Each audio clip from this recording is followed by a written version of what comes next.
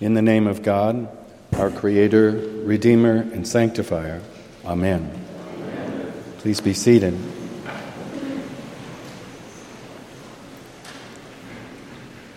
Let us be the ones who returned, the lepers who turned back to give thanks. Remember that, because that's really my whole sermon in a fairly short sentence. My name is Stephen Charleston.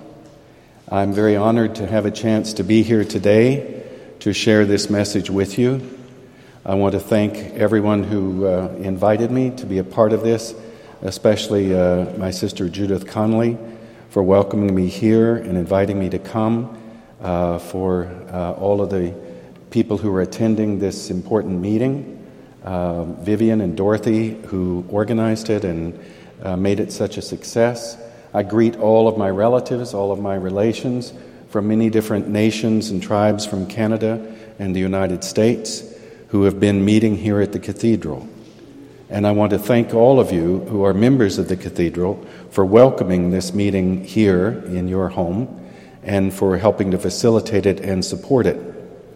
It has been a meeting of Native American men and women from all around the United States and Canada who've come together to discuss some of the most important issues about the healing that must take place among our people.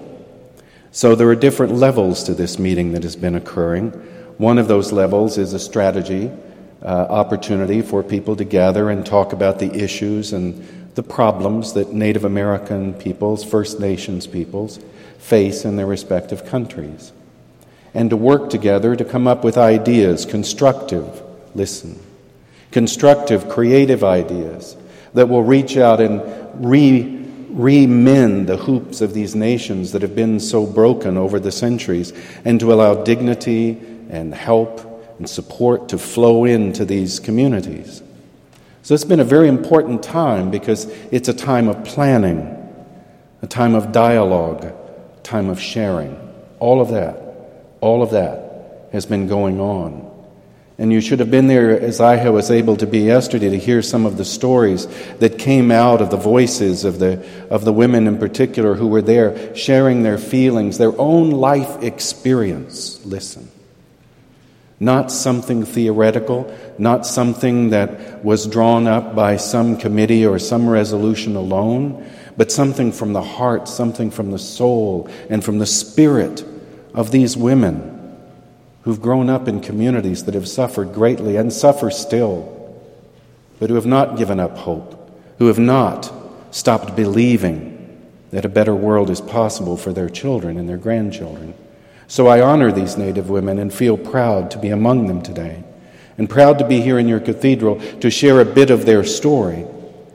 For that story is not just about the planning for another church conference to deal with yet more issues that we all Christians face in our lives every day. As noble as that effort has been and as important, that alone does not tell the whole story of what brings us to this church today. For the reason for this gathering and the purpose for it is to address something deeper still. It is to address a history that still shadows this continent, this hemisphere, a history that is ancient and pervasive and difficult and demeaning and sorrow-filled. The doctrine of discovery is one of the main things that brought these Native folks together here in this cathedral. The doctrine of discovery that only recently on the October date when we remember Columbus are we reminded that it's still there, part of our collective consciousness, part of our collective history, that somehow this vast, wonderful world of Native America was discovered by Christopher Columbus, as though it had been somehow lost. And he alone, through his great genius, was able to find an entire hemisphere. And how fortunate for Columbus and his financial backers, that those who were there on the land were no threat. In his earliest journals, listen, in his earliest journals, he wrote with glee that the men and women he had found in this new land were no real threat to the power that he could possess. They didn't have the firepower to contest Columbus. And Columbus wrote back to his backers, and with only a few men and few weapons, we can make them do whatever we want. And so they did, over and over and over again, across North America and Central America and South America. With a simple amount of firepower and technology, they could bend to their wills, these conquerors, those innocent native men, women, and children who fell before them like ripe wheat, and whose blood still moistens the soil of the ground on which we walk. So what do we do with that, you and I? Do we simply stay in that tragic history alone and remember the doctrine of discovery as though it were sealed into our collective fates with no hope of reconciliation or redemption? No,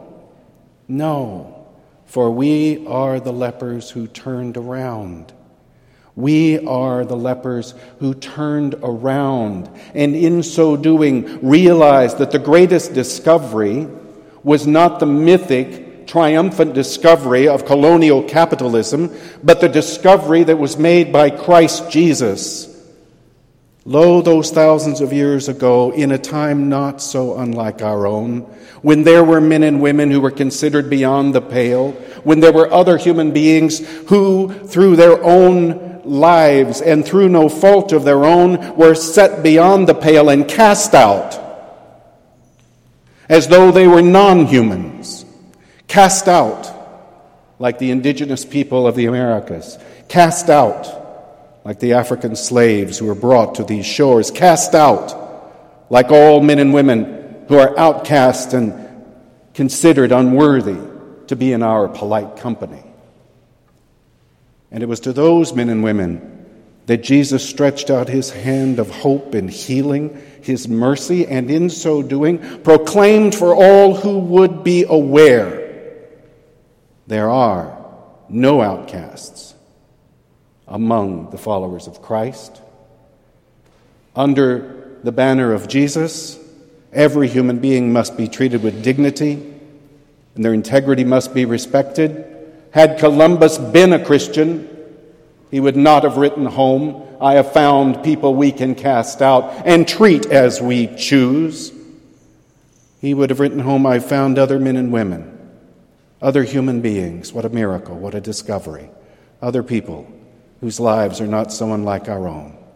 Others from whom we can learn, and others that will broaden the scope of our love, that our faithfulness to Christ may reach to the ends of the earth. What was discovered by that leper that made him turn around was not that his skin had somehow been made clean. What he discovered was the love of another human being that could transcend his status in society, that could transcend his history, that could transcend that place to which he had been consigned,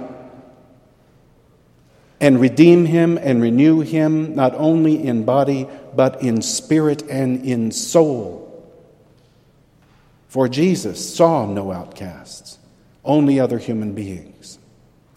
The discovery we're here to celebrate is not the tawdry discovery of an imagined explorer named Christopher Columbus, who bequeathed to you and I only sorrow. We are here to celebrate the discovery of Jesus of Nazareth, who taught us all that we are one family, one nation, one hope, one new beginning. Amen.